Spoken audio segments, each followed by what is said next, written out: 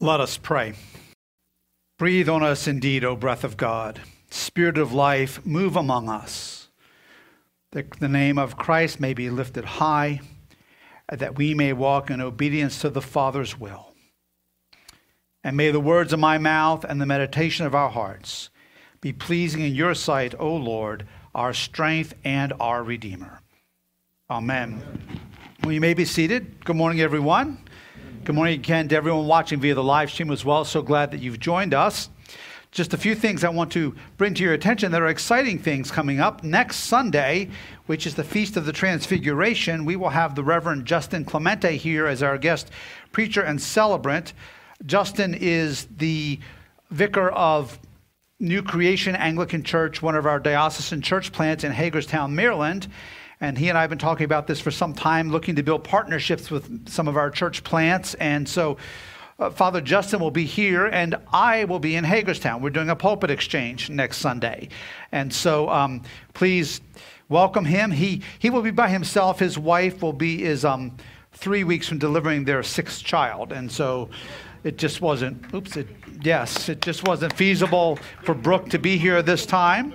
But there will be times in the future, I hope as well, God willing. And then next Sunday night is our first all-church prayer service from 6 to 7 p.m. And I want to encourage everyone to please make that a priority to come out for that as we seek the face of the Lord for the coming year and for God's will and call for the days ahead for the life of our church. Childcare will be provided for that. And again, it's set up to start at 6 right after foundations and youth are over so that those who are part of those classes with foundations and also our youth can be a part of the prayer service as well. Well, I invite you to take out your Bibles or devices with scripture on them and turn to Ephesians chapter 5. Today, looking at verses 7 through 21. Our study in Ephesians today tracks especially close with that which we looked at last Sunday in Ephesians 5, verses 1 through 6, where we saw how we are to be imitators of Christ, putting on the new self by God's transforming power and grace at work in us. We also saw last week that we are called to live lives of holiness, which reflect God's image in which we are created and which is fully restored to those who know Jesus Christ as Savior. Today in verses 7 through 21, St. Paul continues to build on this theme of walking in godliness, walking in Christ's light. That Paul continues expounding on this same thing is clear by his use of the word to begin verse 7 by saying, therefore, clearly linking verses 1 through 6 with the verses that we're looking at today. As we look at verses 7 through 21, I have two primary points of focus this morning. The first in verses 7 through 14 is this. St. Paul expounds further on what it means to walk in the light. What walking in the light looks like for us as followers of Jesus Christ. Look at Ephesians 5, 7 through 10 with me. Therefore do not become partners with them, for at one time you were darkness, but now you are light in the Lord. Walk as children of light, for the fruit of light is found in all that is good and right and true. And try to discern what is pleasing to the Lord. Take no part in the unfruitful works of darkness, but instead expose them. As God's people, we are not to be partners with the sons or children of disobedience, referring back to verse 6. And Paul uses the same Greek word here for partners that he uses back in Ephesians 3:6, there to describe the unity or oneness of Jewish and Gentile believers through their shared redemption in Christ. And in Ephesians 3, verse 6, that's a wonderfully positive example. Conversely, here, in what we're looking at today, using the same word, he uses it in a negative context. And here Paul strongly warns and admonishes the Ephesian believers to not become partners, to not be joined together in some unifying way with unbelievers in their ungodly ways of being. What kinds of things is he speaking of here? Well, in this context, the specific behaviors that we studied last Sunday and we heard read again this morning seem to be what he is talking about.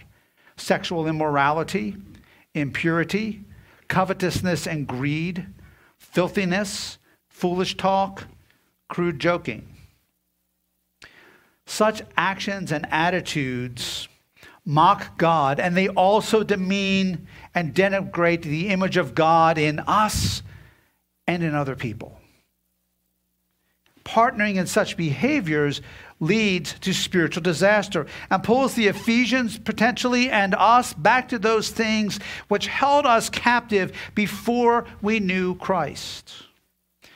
Growing up, my grandfather at his house had this big magnet. It was about this tall, and the prongs were about this far apart. It was about that wide, and we played with it as kids. He gave it to us to play with. I'm not sure whatever happened to it, but we kept it in a paint bucket, an old paint bucket in his basement, and there were nails and bolts and all that stuff in the can with it, and we'd take it out, and you lay the nails or the bolts down, and if they didn't have to touch the magnet, I mean, if they got this close to that magnet, shoof, it would suck them right in, and it would hold them there fast. You had to really pull them off of the magnet. But that's a picture, I think, of what flirting with sin, trying to be partners with the world does to us, especially for those sins that were familiar sins and were sin struggles, or maybe continue to be internal sin struggles. When we run close to those things, it's like a giant magnet, and it pulls us in, it sucks us in, and it binds us back to those things. And God wants us to be free. Paul brings this home in another way in verse 8. For at one time you were darkness, but now you are light in the Lord. You were, hear the contrast, you were, but now you are light in the Lord. Clearly a before and after image. Another example of what God does can be found in this beautiful font. I brought it in here today to show all of you. Does anyone recognize this? Some of you old timers here. Susie's hand is going up. Lucia is shaking her head. I found this on a shelf about 6 months ago, stored here at the church. And this font is the baptismal font that came from it's engraved right on the front, St. Martin's Episcopal Church. How many of you were here before All Saints existed and it was St. Martin's Episcopal Church? Yes, and our brother Martin, who went to be with the Lord last year, was a part of that group as well. This font was black as tar. And God bless her. I don't think she's here today, but I would embarrass her to death. But Jeannie Bauman saw that I was interested in having this font cleaned up, and she took it home, and she scrubbed, and she scrubbed, and she scrubbed, and she polished it until it was bright, shining silver again. And we're looking forward to using it for baptisms again. And so, yes. But that font with all this blackness and all is also an image, because that's what God does with us. He wipes away all of that tarnish, all of that blackness, all of that darkness, all of that sin, so that we become bright, shining reflections of his light. I mean, this font wouldn't have reflected any light at the time. I mean, it was. You all know what silver looks like once it's been sitting for 15 or 20 years out in the open air. But that's what God does with us, and he cleans that stuff off as we become new creations in Christ, so that his light is reflected brightly through us. We need to remember, as we talked about a few weeks ago, brothers and sisters, from where God has brought us. In Colossians chapter 1, verses 12 through 14, St. Paul says this: giving thanks to the Father who has qualified you to share in the inheritance of the saints in light. He has delivered us from the domain of darkness and transferred us to the kingdom of his beloved Son, in whom we have redemption, the forgiveness of sins. Everything that St. Paul talks about here in Ephesians, everything he talks about as he wrote in Colossians, we must remember, brothers and sisters, it is in the Lord. This is by God's grace. It's by God's transforming power at work in us. It comes through Christ. It comes through union with Christ. And it's only possible as he continues to refine and polish us to reflect his image, to reflect his light. And he talks about, be careful how we walk. Walking is about conduct, how we order and how we live our lives. I want to say this. what we do really does matter. How we order our lives, the behaviors we engage in, it really does matter. Sometimes in Christian circles, particularly in the United States, you hear this nonsense. It's not scriptural about, well, I'm forgiven, I can do whatever I want. No, that is not true. That is a lie. God calls us to walk in ways that are right. This isn't in my notes, but I'm thinking of the quote of Pope John Paul II that I love so much. True freedom consists not in the right to do anything we want, but in the power to do what is right. That's the power God gives us as we walk with him.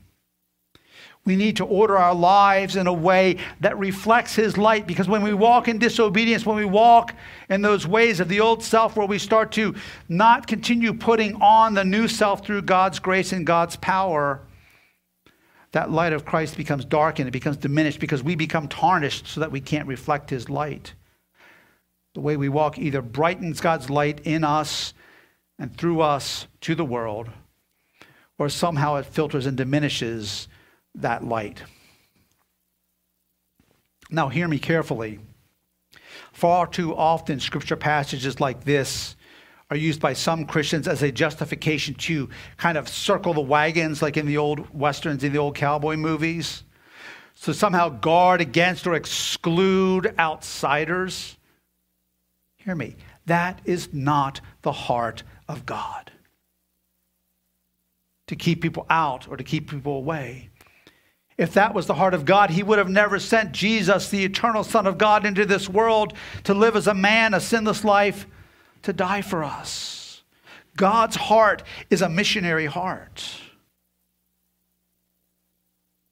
God's heart is for us to be that light, because God's light will draw people in. God's light brings life and brings growth and brings maturity. You know, many of you know I grow dahlias, and in the spring in my garage, about the 1st of April, I pot the tubers. They're the roots of the dahlias up, and I start the plants in pots so I know I have good, strong plants, but I grow them under lights. And when they have sufficient nutrients and sufficient lights, those tubers spring to life. And the leaves are dark green and vibrant and healthy. And the plants, it's amazing how fast they shoot up. And they grow and they pull toward the light. And I have to turn the trays every couple of days because the plants start to lean more and more in the direction of the light. When we shine the light of Christ in the world, people will be drawn to Christ through us. They'll lean, they'll reach for the light. Because light brings life, light brings purity, it brings vigor. We flourish when we are fully in God's light. And when we are walking fully in God's light, it dispels darkness. Because darkness is simply the absence of light. In the spiritual sense, spiritual darkness is the absence of God's presence, of God's light. Lynn Cohick, in her commentary on Ephesians, says this: the loving Father provides a lighted space for his children to grow and bear fruit. Did you hear that? To grow and bear fruit. Paul does not present the Father as threatening his children, nor does Paul urge believers to act rightly to avoid God's wrath. The one walking in the light produces effective results of obedience, the virtues of goodness, righteousness, and truth. We are indeed called to have no part in the unfruitful works of darkness, verse 11. But don't confuse works with people. It goes back to that circling the wagons mentality that I talked about a minute ago. In no sense does Paul instruct believers to withdraw from building appropriate relationships with unbelievers. Rather, God's word calls us to not partner or engage with them in fruitless works, in ungodly ways of being, in ungodly behaviors, sinful ways of being which demean the image of God in those very people we're trying to reach. We're not to engage in that which is dark rather than light and godly. That is a challenge for us, because it pushes us all of us as believers, often past our comfort zone. Because God calls us to build relationships with and walk not in their ways, but with people who don't know Christ. Some of them whose lives are really messed up. But that's the heart of God. That's what God the Son did for us and all who will receive him. To as many as received him, he gave the right to be called sons of God. That's God's heart for us in the workplace, in school, in our neighborhood when we go for a walk. That is God's heart for this church. That we build those bridges where our light, the light of Christ, is not ours, it's Christ's light shines through us and we reflect his image to the world and people are drawn in. Because they experience his love. They become aware of his transforming power. Jesus said it this way in Matthew 5:16. In the same way, let your light shine before others, so that they may see your good works and give glory to your Father who is in heaven. God calls us to walk in the light. Second, in verses 15 through 21, St. Paul talks about living and walking in the Spirit. We are indeed called to be careful how we walk, how we conduct, and how we order our lives. As the passage says here, this requires godly wisdom. It requires being faithful stewards of our time and our talents. And it requires understanding. It requires discerning the Lord's will. And all of this necessitates walking in the fullness of the Spirit of God. That starts with the individual believer, with every one of us being filled with the Holy Spirit, as I've talked about in recent weeks. And then all of us continuing to be filled to overflowing with the Spirit of God, living and moving in God's presence and in God's power. However, the focus here in Ephesians 5 is really on a Spirit-filled, Spirit-empowered household of believers through whom God's light shines in the darkness and whose power, meaning God's power, liberates people bound and entangled in darkness who can see no way out for themselves. But we only become a household of believers who are filled with the Spirit of God as each of us walks in the fullness of the Spirit. Godly wisdom, again, that St. Paul talks about here, understands that which is of the world and that which detracts from and pulls us and others away from God's transforming light. And then verse 18, be filled with the Spirit. It's something which is once and ongoing. It continues. We must continue. We must keep on being filled with the Spirit. So what does and should that look like as a reality among us? Well, Paul identifies three things here that I'm going to talk about very briefly. First, speaking to each other, the horizontal piece, speaking to each other in psalms, hymns, and spiritual songs. It speaks of corporate worship, of coming together as the people of God, as the body of Christ, to sing God's praise, to hear God's word proclaimed, to experience Christ in the Eucharist. It speaks of building each other up through worshiping and magnifying God together. There is no substitute for coming together as the people of God. This American idea of overly individualized Christianity is a bunch of bunk. Not that we all don't come to Christ. Each one must come to Christ. But this idea that Christianity is a Lone Ranger thing is a lie from hell. It is not true. God calls us together corporately as his people. And that's been a challenge through this season of COVID, I know.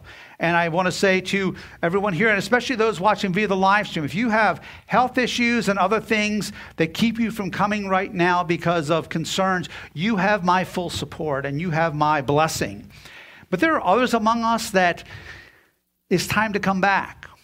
We've gotten too comfortable doing church in our pajamas with our cocoa or coffee on Sunday mornings.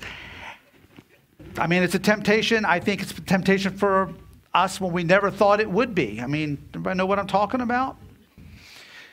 But that's not enough, brothers and sisters. We have to come together as the people of God, to worship God corporately, to experience Christ in the Eucharist. And you can't do that long distance. So those of you that are watching that don't have specific health reasons to come back, please come back. We miss you.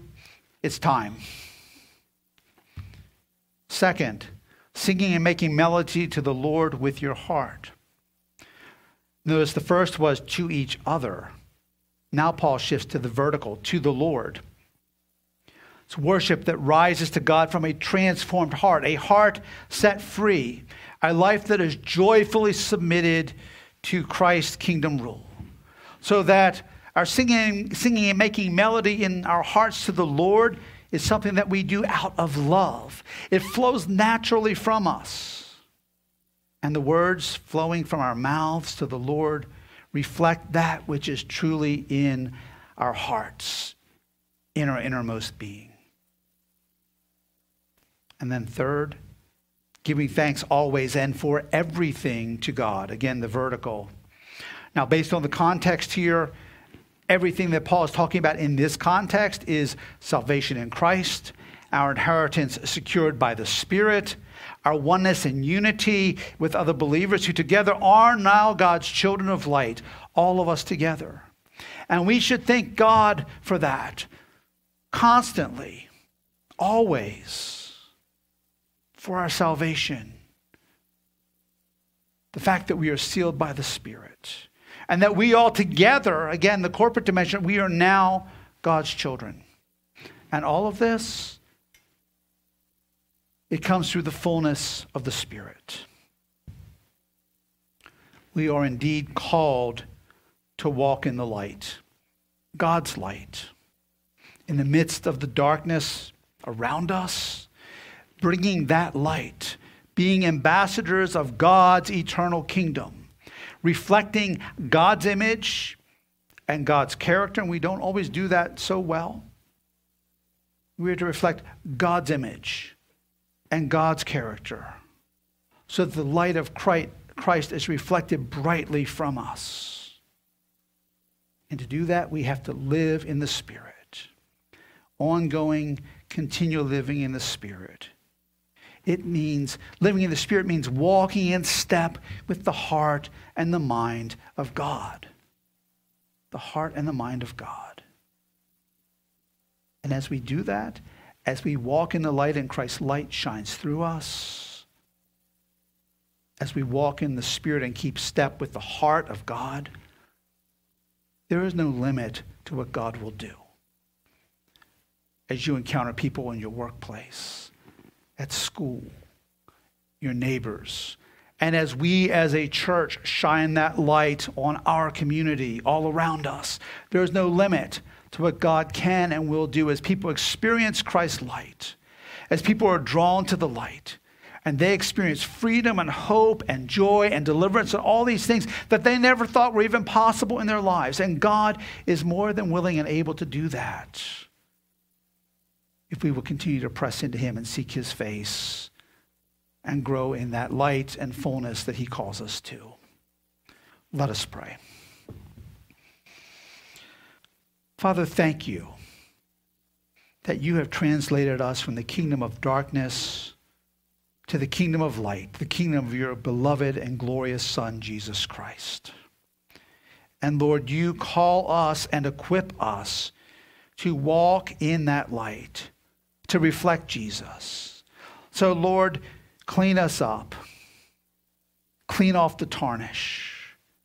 Lord, bring us to repentance where repentance is needed, so that there's nothing that hinders us reflecting and shining the light of Christ brightly to the world around us. Lord, in fact, so brightly that what people see is not us, but Christ. And Lord, fill us with your Spirit. May we be a Spirit-filled church, community of believers, together serving our great and glorious God as you do your good and gracious work among us and through us to a lost and dying world. We ask this in Christ's name. Amen.